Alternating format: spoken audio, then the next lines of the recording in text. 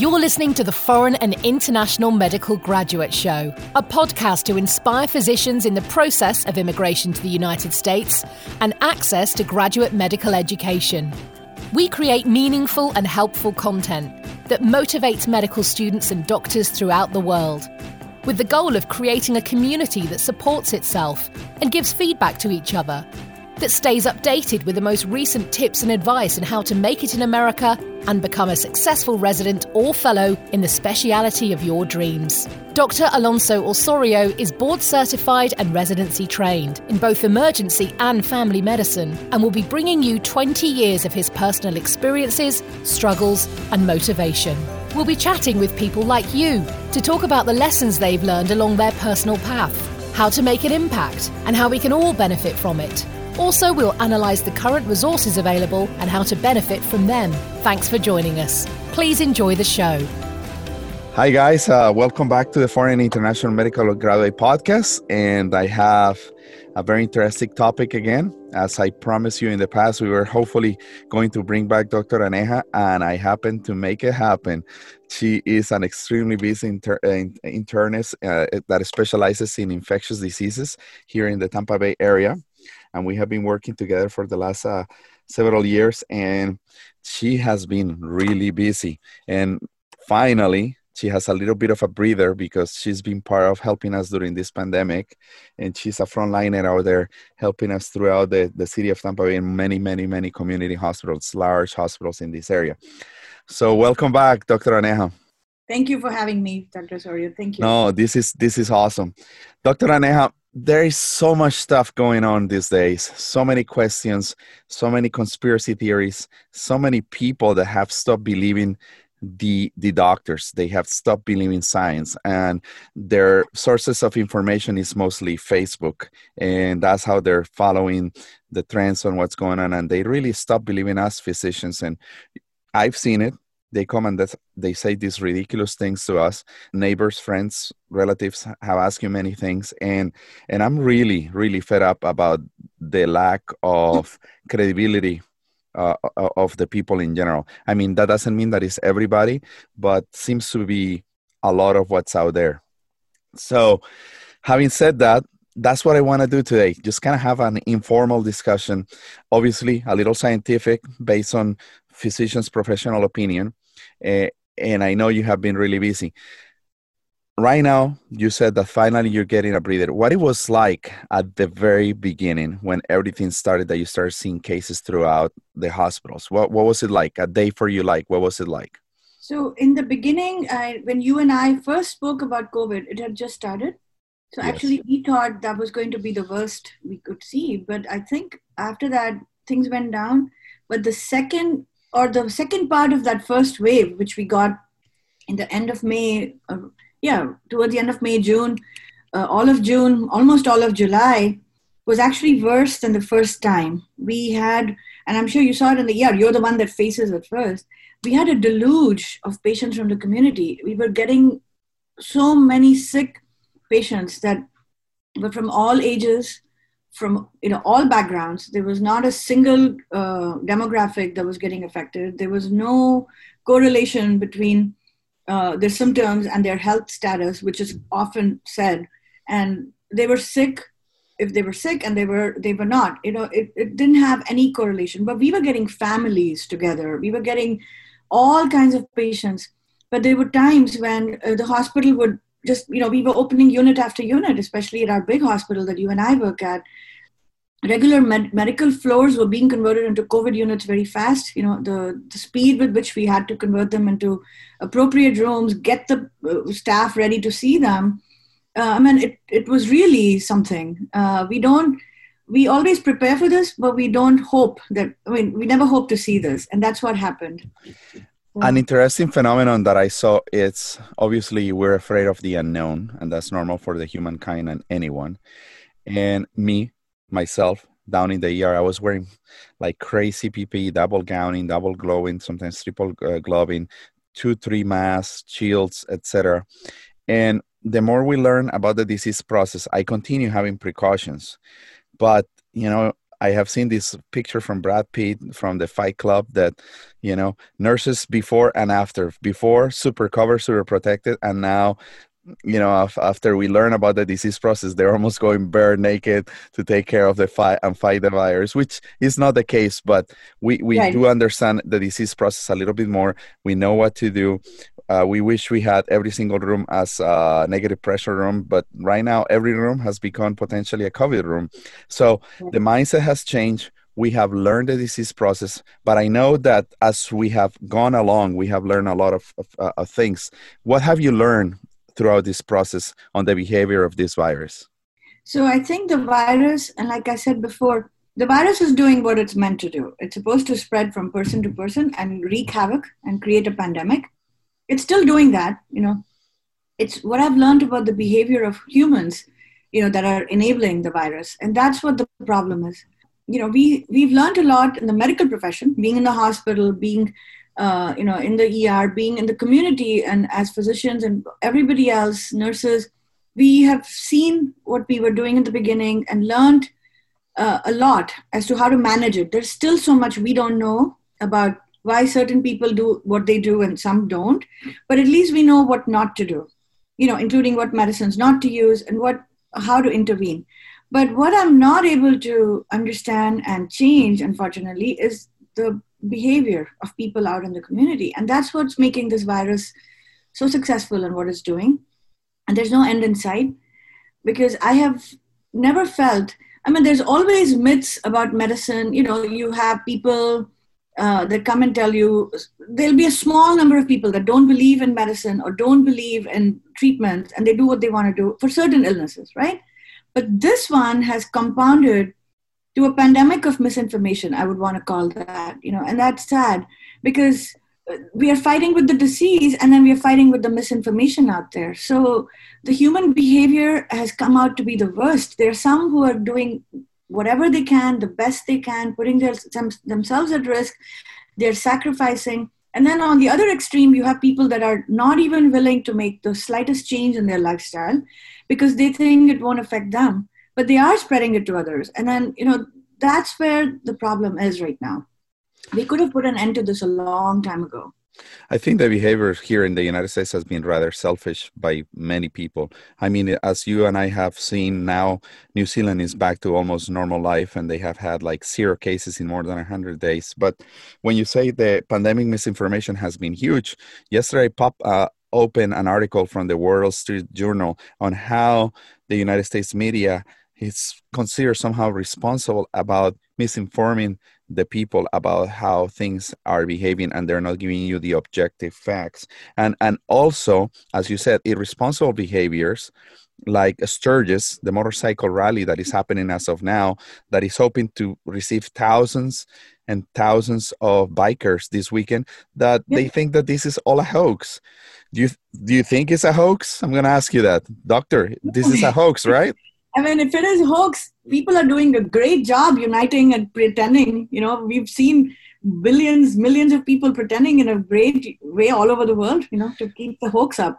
This is beyond understanding. And the rally is one thing, but even when we drive around, don't you see, restaurants and the beach, and people, even in our own communities, they look at it very suspiciously. And I feel like it's not their fault, to be honest. I've been analyzing.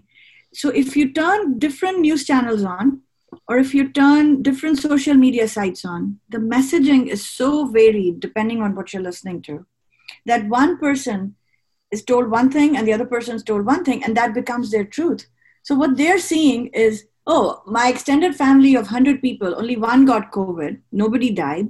And what this news channel is telling me is it's a hoax, and all the doctors and the politicians are making this to be a big thing because they want some things to happen. And then that's what they see. While we see the other side and we see everything. And then there's some families who've lost so many family members to COVID, and they're listening to the part which says, yes, this is real, So that's what we are dealing with right now. The ignorance, it's almost like a stubbornness where they've associated COVID with their political leaning, with their religious beliefs, with their freedom. I never knew how a mask could represent your freedom. I mean, wearing a mask and not wearing a mask is not a sign of freedom or not having it. I don't know how that came about. And that's what scares me, because we are living in an era where people are so vulnerable to misinformation. And that just keeps going on, not just for the virus, but for many things, you know? So to the point where it's almost exhausting when we're working in the ICU, working on the floors, and you see patients go bad, and then some of them pass away. But then when you leave and you hear people saying, oh, I don't believe it and I'm not going to do, it's demoralizing. It's very sad. And you almost feel helpless. You know, you don't know what to do. And then you just focus on taking care of those who need you and keep going on, you know? When you say helpless, I completely understand, because some days I have people that are sick and they have horrible x-rays, horrible clinical presentations. They have very poor outcomes. They're cyanotic. They're struggling to breathe. And I have seen a couple die in front of me, but I have also seen the other spectrum. Sniffles, runny nose, I lost my sense of smell. And people ask me, Dr. Osorio, so what are you seeing? I say, I'm seeing a little bit of everything. I mean, and people want to know, but how many are dying? I say, I don't have a specific number based on my personal experience. I tell you, a few are dying, obviously a small percentage, but most of the disease, thank God, for some people is mild. But I don't understand as of yet what is the pathophysiology or how the disease happens, that how come some people get it so mild and some people get so sick, and sometimes healthy people with no underlying medical conditions. What do you think is that? You know, and that's where more experience will come in. We see the inflammatory pathway go up, the cytokines go up in young healthy people. They are so quick to respond. They're inflammatory, like their body fights it, right? So they go into this big phase where everything starts to fight the virus, but it then acts against their own body, right? Their lungs start to get inflamed. We see that. Underlying comorbidities do affect people, like if they're already obese or they have underlying lung issues. And, you know, the other thing is, which you mentioned, how many people are dying? That question is what I want to focus on. Since when did we start only worrying about dying in this country? You know, the surveys that we do when patients come into the hospital, when they come to your offices, it doesn't ask, did the doctor kill you? Did you die? Right? Mm-hmm. They ask you, how did you feel? How did you get treated? Or even when we are trying to do medical treatments of disease processes, we are trying to make their life better. We're trying to keep the quality of life going. Coronavirus, COVID, is not a respiratory illness alone that kills or does not kill. It's not the flu. It can cause strokes. We have a person right now who had a stroke on his way home. He had recovered from the virus in the hospital, was getting ready to be discharged. They found him with no movements. You know, he had a stroke. There are people that get blood clots, people whose hearts have enlarged to the point where they have heart failure. They're young people who can't walk their normal walk, you know, just for regular activities without feeling short of breath. People who tell me that their joints hurt. People who are having post-traumatic stress. They can't sleep. They're scared. You know, so this is not an illness which is just, oh, it gets into your lungs, and if you don't get that, then you don't die, so I'll be okay. We don't know. There are so many things, and that's why science evolves. So when people start saying how many are dying, I've honestly stopped to think, why are they asking me? And I ask them, why does it matter to you how many die? What about the other problems that are happening? And why would you want to take a chance that somebody in your family or your loved one gets infected by you, and there's a chance they could die? Is that a chance you want to take? I mean, even if it's just about dying. So I don't want COVID because I don't know which spectrum I'll end up on, you know? We don't know. So that's where I think the disconnect is, and people are, and I'm starting to think, is it because it's very hard to do this? It's very hard to give up on certain things in your life, you know, to not go out, to not be normal. Are they in denial, or have they accepted it? Or is it really not knowing? That's where I'm struggling right now. You know, as a physician, as a human, I mean, it's difficult. It is super difficult. And I have seen, for example, my kid's pediatrician, she said, Alonso, despite all the proper precautions, I don't know where I caught it. I think it was from my husband, because the first thing that he had is he lost the sense of smell. But it's been 6 weeks since I went through this. And Alonso, I need to be seen because I have this overwhelming chest tightness. I can barely move. I talk for like 5 minutes and I feel that I have run a marathon. every single joint of my body hurts. So we assessed her. We were looking for a PE. We were looking for other complications. And she's finally getting better. But we're talking 2 months after. Imagine the fear for your life, the lack of quality of life. I also have a nurse's husband that has been walking around with oxygen for the last 3 weeks. I have a friend who's actually a firefighter, a very healthy person who's never had any medical issues. He got COVID while taking care of somebody that he was, on call. He was on call, so he went to somebody's place. And he was fine. But then one day he said he could barely walk from his car to his fire station. So he went, and then other people in his group were sick too. Went to the hospital, his oxygenation's fine. They couldn't find anything wrong with his numbers. But he just cannot get over this feeling that he can't breathe. And when he checks his oxygen, it's 90, 92. But that shortness of breath, where he feels like he's done, an hour of workout, or he's actually climbed up so many stairs, he's not able to go back to normal functioning. It's 2 months. And his biggest fear, and he's got tested so many times already, he's still positive. But the biggest fear he shares with me is, I don't want to leave my children and my wife behind. And that anxiety, why do we want that? Even if he'll end up being fine. I know, I've been looking at him, looking at his numbers. Everything will be okay. Eventually he'll get better. But when there is an easy way to prevent that from happening to us in our life, why can we just not do that? Why risk it? And we need to all go back to normal. I mean, I want to go back to normal. I want to be able to get my kids to school. I want to walk into the hospital, and you too, where we don't have to wear N95s again. We don't have to wear the PPE. We could go hug our patients like we used to, hold their hands, be normal again. Since you say that, I washed my hands and I went to see this lady, and I felt like literally giving her a handshake and a hug, because I was about to drop the news that I found metastatic pancreatic cancer on her. She just came for simple abdominal pain, and we talk about her diagnosis. Obviously, I'm not an oncologist, and I told her I'm sorry, and we gave a hug, and she started crying, and she said, "Oh my God, it's so nice to feel again another human being touching me," and that really gave me the goosebumps, because it's that feeling, that connection, that need to be close to others and hug or shake hands is so much needed. I know. And then our kids, my daughter who's young, she is in elementary school, and she woke up one morning and she said, I dreamt that we are back in school and none of us are wearing masks. And I started freaking out. I said, that could have been a good dream, but it ended up being a nightmare for her. So she was hoping that that's okay, but then she started getting scared. My son says, I wish we could go back where we could sit and have lunch and recess together. We could play basketball. We could hang out with each other, and everybody's like, oh, so let's send them to school because that's what they need. But there's a big question mark. Is it safe?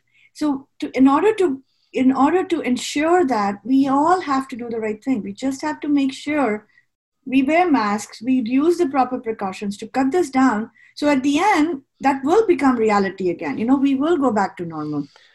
So our kids both go to the same school, a private school here in town. And I think we've been exchanging and postponing the interview because we thought that they were going back yesterday, and they now postpone it to next Monday or the Monday after. So based on the data and based on Hillsborough County, specifically here in this part of the Tampa Bay area where we are, do you think, this is what parents are asking me, do you think it's safe to send kids back to school? Some people are saying, I am not making my child a laboratory rat, expecting them to get sick and bring the disease process to me. What's your point on the decision of sending your kids, and are you sending your kids? So I can talk for myself, okay, and that's based on, and I've been examining my reasoning because my husband and I are both infectious disease doctors. We are working in COVID units. Is our decision based because we see all the sick people, or is it based on what we are seeing in community? And I think we really examined our fears. We addressed it with ourselves, and we spoke to our kids, and we came to the conclusion that we are not sending them to school in the beginning. We are doing the virtual school from home because, to be honest, my son is good. He's older. He's in middle school to wear mask. He can wear the face shield as he wants. I don't know about other friends that will do it or not, but at least he will do his part. But my daughter, who's in elementary school, has trouble wearing her mask all day. even us, when we are working, it's so hard for us to not do what we are so inclined to do, touching our face. Like, we want to get off the mask. So she couldn't do it. I walked with her the other day. She just couldn't do it. So I decided, for me, I think it's safer to keep them at home, especially because we have the privilege that we can keep them at home. We can do virtual schooling. We have people that can take care of them and see how it goes in the beginning. Parents have decided to send their kids to school, and I'm okay with their decision. I'm sure they looked at their children, they looked at their risks and benefits, and they came to their own conclusion, because most parents that we send our kids to school with, they're all educated, they come from a different background. So their needs and their decisions are based on their situation. So I'm okay with their decision, but I want to see how it goes in the beginning. And we're actually meeting people, and we're going to make more streamlined process for school to make it safer for the children. And once that happens, we'll see how it goes. But I still go back to the same meme on Facebook. If schools are not able to control lice, how do you control COVID? Wow, that's a good one. That was just a joke I saw, and I was like, that's so true. I cannot imagine elementary age kids, when they're in recess, not wearing their masks, which is going to happen, staying away from each other, not coughing on one another. And it's not them. They might get sick. They might get very sick from COVID. There are children who get very sick, or they may just bring it home. Or will they spread it to their teachers? We don't know, because when they studied children, that was when there was a lockdown. Most of the world was at home. So children, we don't have much data on them. If it's just going to be what the politicians are telling us, oh, it's nothing, kids are okay, I'll believe them when I see it. Right now, we don't know. And I think the difference between physicians and scientists and politicians and people that don't know science is, a scientist is willing to say, I don't know. A doctor is willing to say, I don't know, when I don't know something. While people that don't know anything are the ones that tell you, I am 100% sure of this. So I'm not taking their word. I'm going to wait and see. So my kids are not going to school. But, let's see. Maybe in a month or so, how things are. That's a very good answer. And sometimes patients look at you with the eyes blown open, because as a doctor, they think you know everything. And when sometimes they come in with symptoms that don't explain a disease process, I tell them, so what do you think is going on? And you look at them and you say, I just don't know. I'm sorry. Every single test that I run in you is normal, but I just don't know. They look at you like you were a unicorn, some weird type of person, but that I think that is an honest questions, because we don't know everything, and more with this disease process, we don't know everything. So looking back, doing the research, studies that are getting published, literature that is being coming out there, where are we standing on hydroxychloroquine as of now, Dr. Aneja? Changing the topic and talking a little bit more about science. Where are we standing on that? In the beginning, we were using it, it was part of all our COVID protocols. We were using it as much as we could. But in our oath, we all took it. We say, first, do no harm. And we use evidence to use drugs in every aspect, not just COVID, but anything that we use evidence based on trials.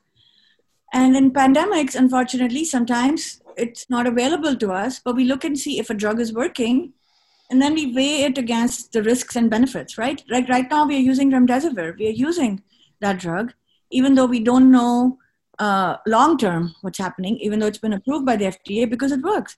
But then as we used hydroxychloroquine, and I don't know why only hydroxychloroquine is addressed. There were 5 other drugs on our protocol, which we are not using anymore either. Ivermectin was one of them. Kaletra was one of them. We were using HIV antivirals. They were telling us to use all these other experimental drugs. We've stopped using those in addition to hydroxychloroquine, but for some reason, hydroxychloroquine has stayed on, and it just doesn't seem to leave conversations. We stopped using it just like those other drugs because we saw no benefit. It wasn't really helping, and not just in our own practice, but all the studies that came, and there were many studies showing that the risks to patients from all of these drugs were worse than the benefits. So if you tell me that hydroxychloroquine works in COVID, and then there is a risk, I'll still weigh it and use it, right? But if it doesn't work and all it does is harm somebody, I'm not going to use it. No matter who tells me, no matter what they do, that's how we work. So that's exactly why many of these medicines are not being used right now, including hydroxychloroquine. And I just want to keep on repeating that in the beginning, we had 7 drugs on that protocol. All of them are gone. And Wow. for some reason, this one medicine keeps just coming back. And I think that is because humans are suspicious, and then when they're being told by one person not to trust some of us, which is again disheartening because we don't work based on who we vote for, right? We work based on who you vote for. I treat you based on what your disease is. I don't even ask. Nobody asks me. I wouldn't work that way ever. So when they accuse physicians or scientists or epidemiologists of doing things that we would never think we would do, then it becomes very disheartening. But I'm not using hydroxychloroquine. I don't plan on using it anytime in the future unless, say, next year, a groundbreaking study with evidence, with randomized controlled trials comes out telling us it does work, maybe then. But I don't see that happening because all the studies that have come out so far are pretty robust against it. And the couple that said it works were very poorly designed. They had a lot of flaws in them, and people who know how to read studies would agree with me, and they would say, yes, that those studies are flawed. And many experts have weighed in on it. So I think we need to get over the hydroxychloroquine bandwagon. What about the patients? What about the patients walking in telling me that I need the CPAC or azithromycin? But they always ask for that. They ask for Z-Pak no matter what, right? Is the most powerful antiviral that I have known in the history of humankind. So no, I don't use that anymore either. I mean, they were using it at the beginning with hydroxychloroquine. In fact, we look at their numbers and purely from an infection standpoint, if they don't have evidence of a bacterial process, there is no role for antibiotics in this disease. Yeah, what patients say, my doctor always gives me a CPAC because it dries me up. It takes care of my congestion. So anyway, let's go back to a little bit of epidemiology. I had a friend of mine that his wife is an epidemiologist, and she worked with a prominent university across the United States at some point in time. Right now, she's a stay-home wife. And she said the following to him, and he related this to me. Alonso, I think what we're really facing right now is the third wave. And here's what he says. I think the first wave is that one that you and I saw late December, early January, that we were seeing a large amount of people walking through Fast Track with severe respiratory symptoms. They were nonstop. They were hacking. They were coughing. They had kind of x-rays that showed pneumonia bilaterally, and we treated them as pneumonia and we discharged them. The problem was that we were not testing. So we missed that wave. Second wave was the famous New York, Seattle wave that was devastating. And we all know about that one. And then I think that one came towards Florida. And then this wave, I'm calling it the third wave. And I think it's fading away finally, hopefully. But I think there's going to be potentially a fourth peak that is about to come with the kids returning to school, the life, quote unquote, going back to normal, and the flu season coming along. Do you believe that this is possibly an epidemiologic behavior that we can see, or is just a normal disease process based on viral replication? No, I think I agree with your friend because we did see those unexplained pneumonias, unexplained bilateral interstitial diseases, which looked like somebody was vaping, like that kind of inflammation in their lungs. Their flu tests were negative. Their respiratory panels were negative. Their the numbers that tell us it's a bacterial process was also negative. And some of them, I remember clearly one woman who told me she cannot taste her food at all. And I couldn't explain it back then. This was in late December, actually. So we don't know. And we saw a bunch of those. And then miraculously, the flu started disappearing sometime in February. We stopped seeing the flu. And that usually happens when another virus is coming up, right? The flu goes. So it could be. It could be that we're looking at this, but it's not over. That I can tell you. And what people are doing today will show us 4 weeks from now what's going to happen. Am I waiting for that? No. Am I ready? No, I'm tired. But we'll have to be ready for it. So I bet that you get asked this all the time. I'm going to put you on the spot. So, Dr. Aneja, when do you think this virus will be gone forever? When people start doing what they're supposed to do, and they wear masks, and they do the distancing, and they act responsibly and actually care about another person and not just themselves, it'll go. Do you think we have developed some sort of immunity? I don't know the answer to that because they're saying that some people have, there was that one patient that said he got it again. I don't know if that's true or if it was just a testing and it was a prolonged shedding. some of us may have, just because of where we work, we may have been exposed to it at some point, and I'm hoping I'm immune to it. I don't know. We didn't get the antibody testing, as it's not as easy to get tested, as you know. So, again, time will tell. And if there is an immunity out there, that is a good indicator for a vaccine then, and hopefully that will be something we can look into too. But I'm not holding my breath about any of this. All I know is it will be back. We just have to be ready, and we'll see how it goes. Now, about testing, how sensitive or specific is the antibody testing, and how reliable it is as of now on what the quality of the testing that we are providing out there? Just the antibody testing to see if you were ever infected. Yeah, the antibody testing, different sources have made it. And I don't think it's a very reliable test right now. We're not seeing a very reliable outcome. That's why it hasn't become as prevalent as it should have. The test, that would have really helped us. But testing by itself, has been a problem in COVID. So once we get the antibody test, which is really helpful and will give us an idea of the actual prevalence in society, we can all make informed decisions. That's when we'll know, is it safe to go back to the movie theaters? Is it safe to open school normally? Is it safe to cohort a certain group of individuals who are negative, and then the positives can do, so there's so much more to be done and so much more we should be doing, that the antibody test is not something I would hang my hat on right now. Now, regarding the testing itself, I know that some people said, okay, I tested positive today. I was sick for about 2 weeks. They're not allowing me to return to work until I get a negative test.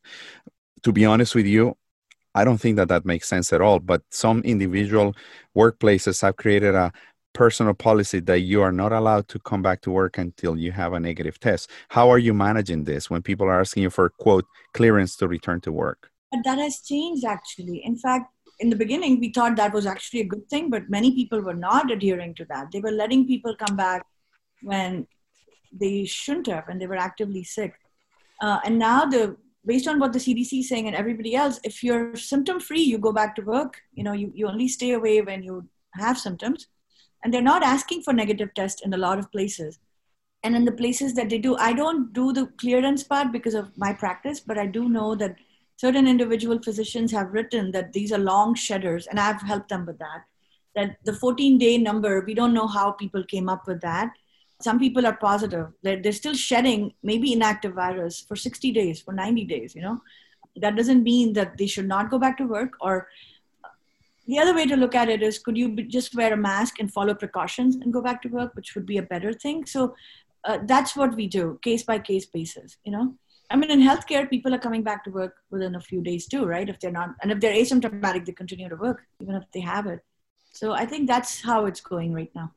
Along this line, do you think that we are rushing to make a vaccine? Do you think we're putting too much effort onto this and probably it's not going to be the solution for it all? No, I think rushing is good. We are trying to get the vaccine, and I hope everything starts to move quickly, like with research, but we shouldn't rush to clear the vaccine. We should do the adequate trials and testing. Like we heard about the Russia vaccine that they have, we don't know. All that has to be taken with a pinch of salt. I mean, if we follow all the protocols and find safety and efficacy, yeah, we should. But time will tell, whether it works or not. Let's go back to your personal life experience. What has been your life for the last 8 months? How long have been your days? I know that you are having early mornings, lengthy days, long clinic hours. What is it like for you for an infectious disease specialist in the US right now?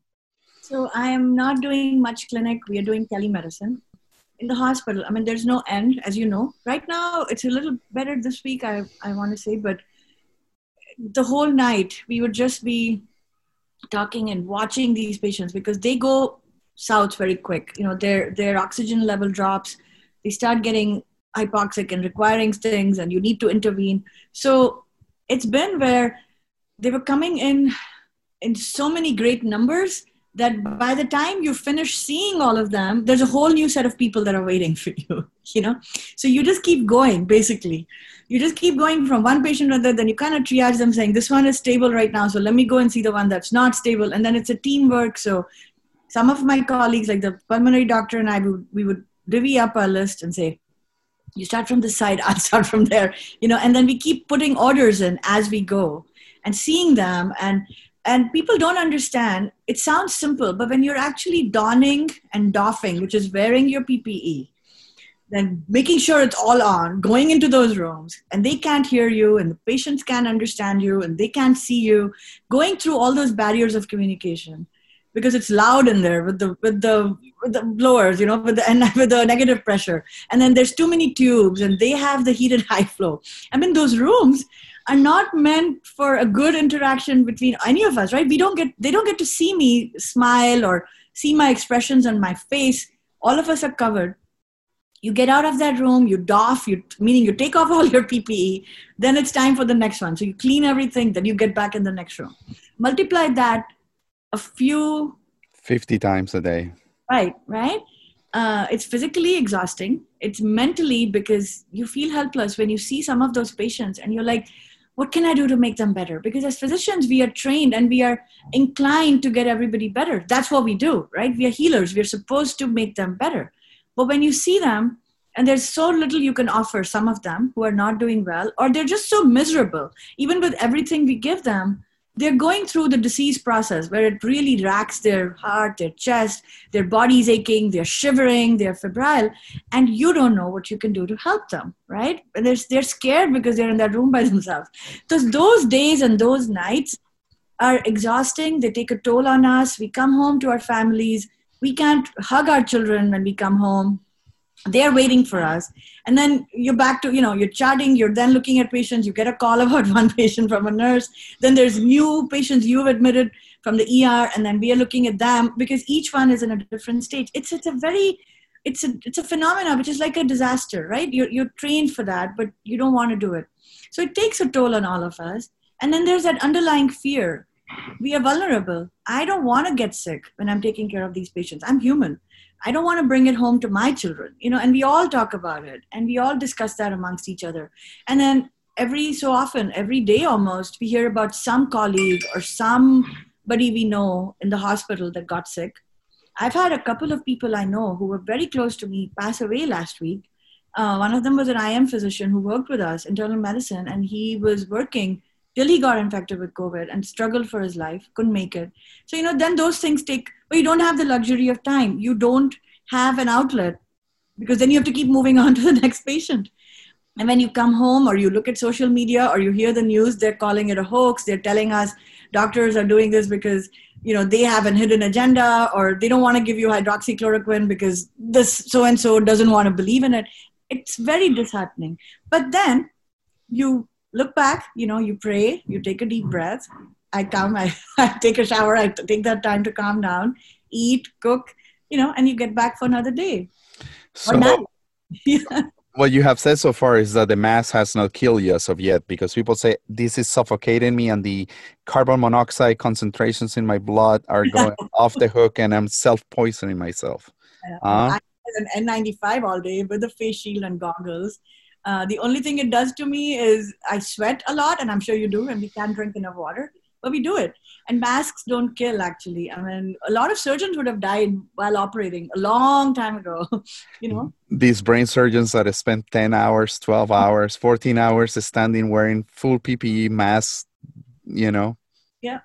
I don't know where they come with these ideas. And many people have proven, actually, through videos and individual experiences, that having the mask is the best thing that you can do to protect yourself and protect the others, right?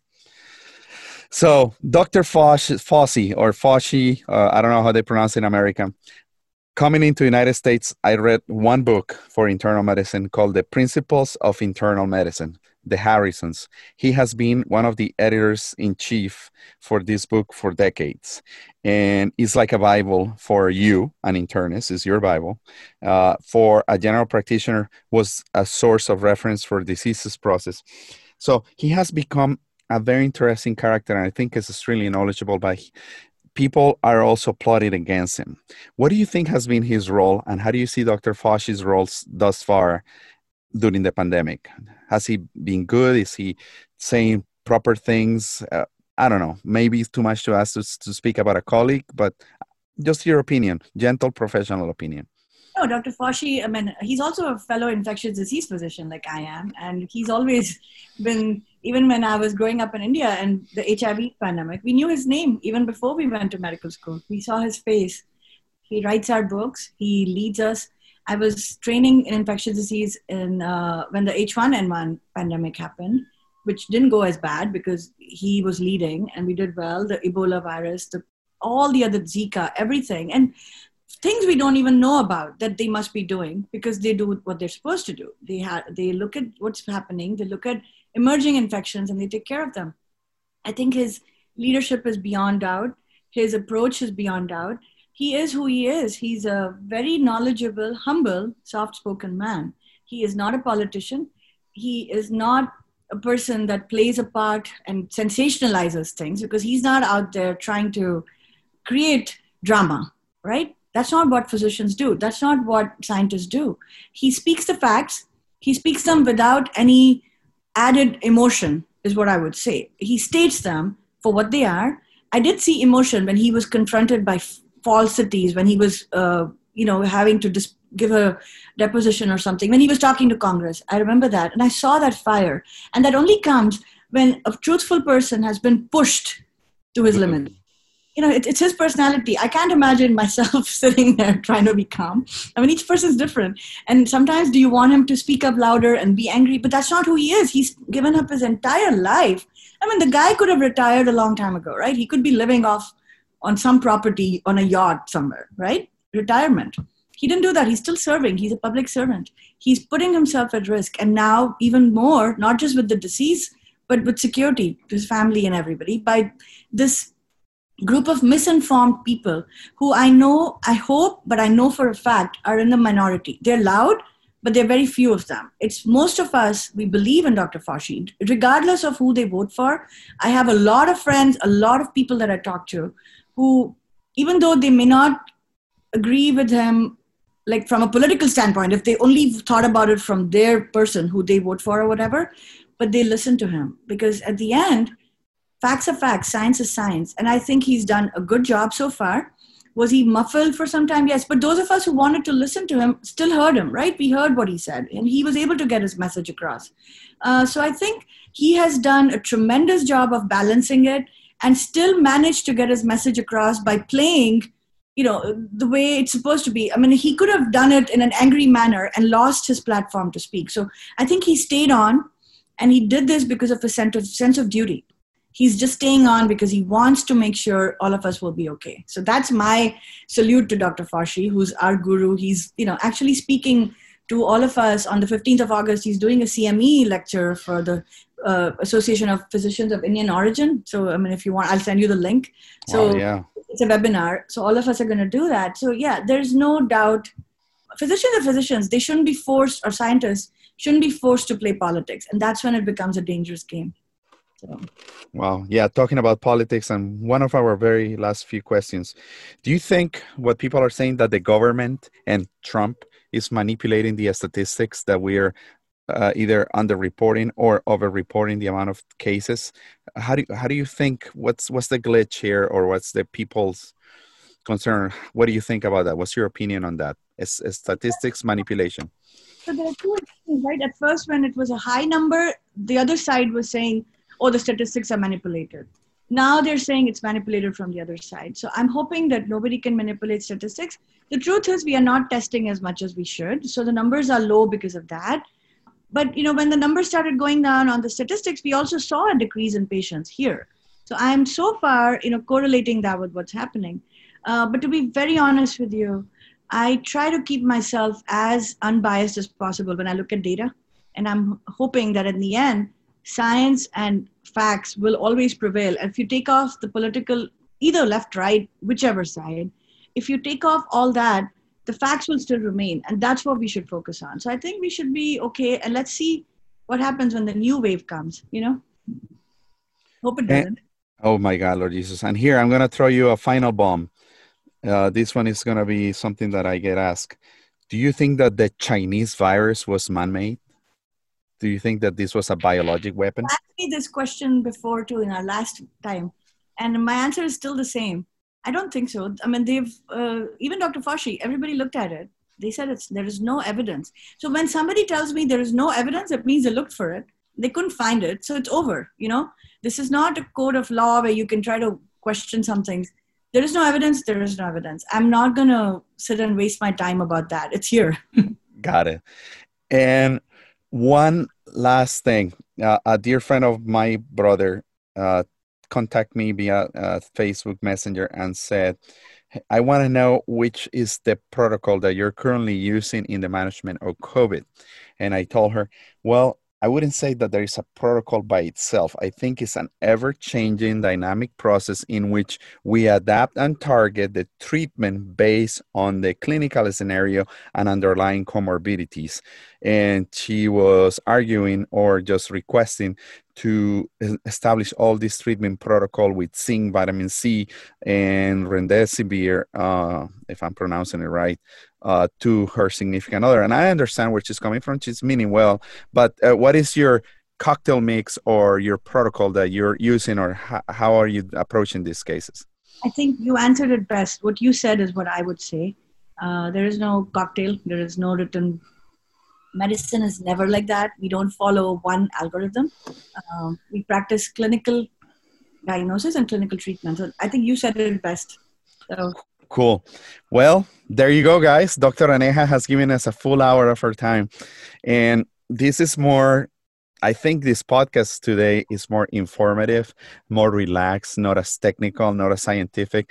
The goal is to reach the community and the people, not only the doctors, and to educate, because I don't think we have seen too many infectious disease specialists really talking about it. And I wanted to hear from her, for a foreign medical graduate now in the United States with kids with a normal life, but she's also a mother, a colleague, and we really appreciate everything that you have done. And despite the fact that I'm leaving my current job, I hope that in the future we stay in touch either through work or texting, or hopefully I will never get to see you as a patient myself. I know, and I hope I never end up in your ER, Alonso. So, no, we'll be in touch. I mean, we're on all the time together. So, yeah, and best of luck with everything, and stay safe, everyone. This has been so valuable. Dr. Aneja, thank you again. God bless you all, and thank you for listening to the podcast. Please share this. That is so juicy, full of goodness. And remember, sharing is caring. God bless you.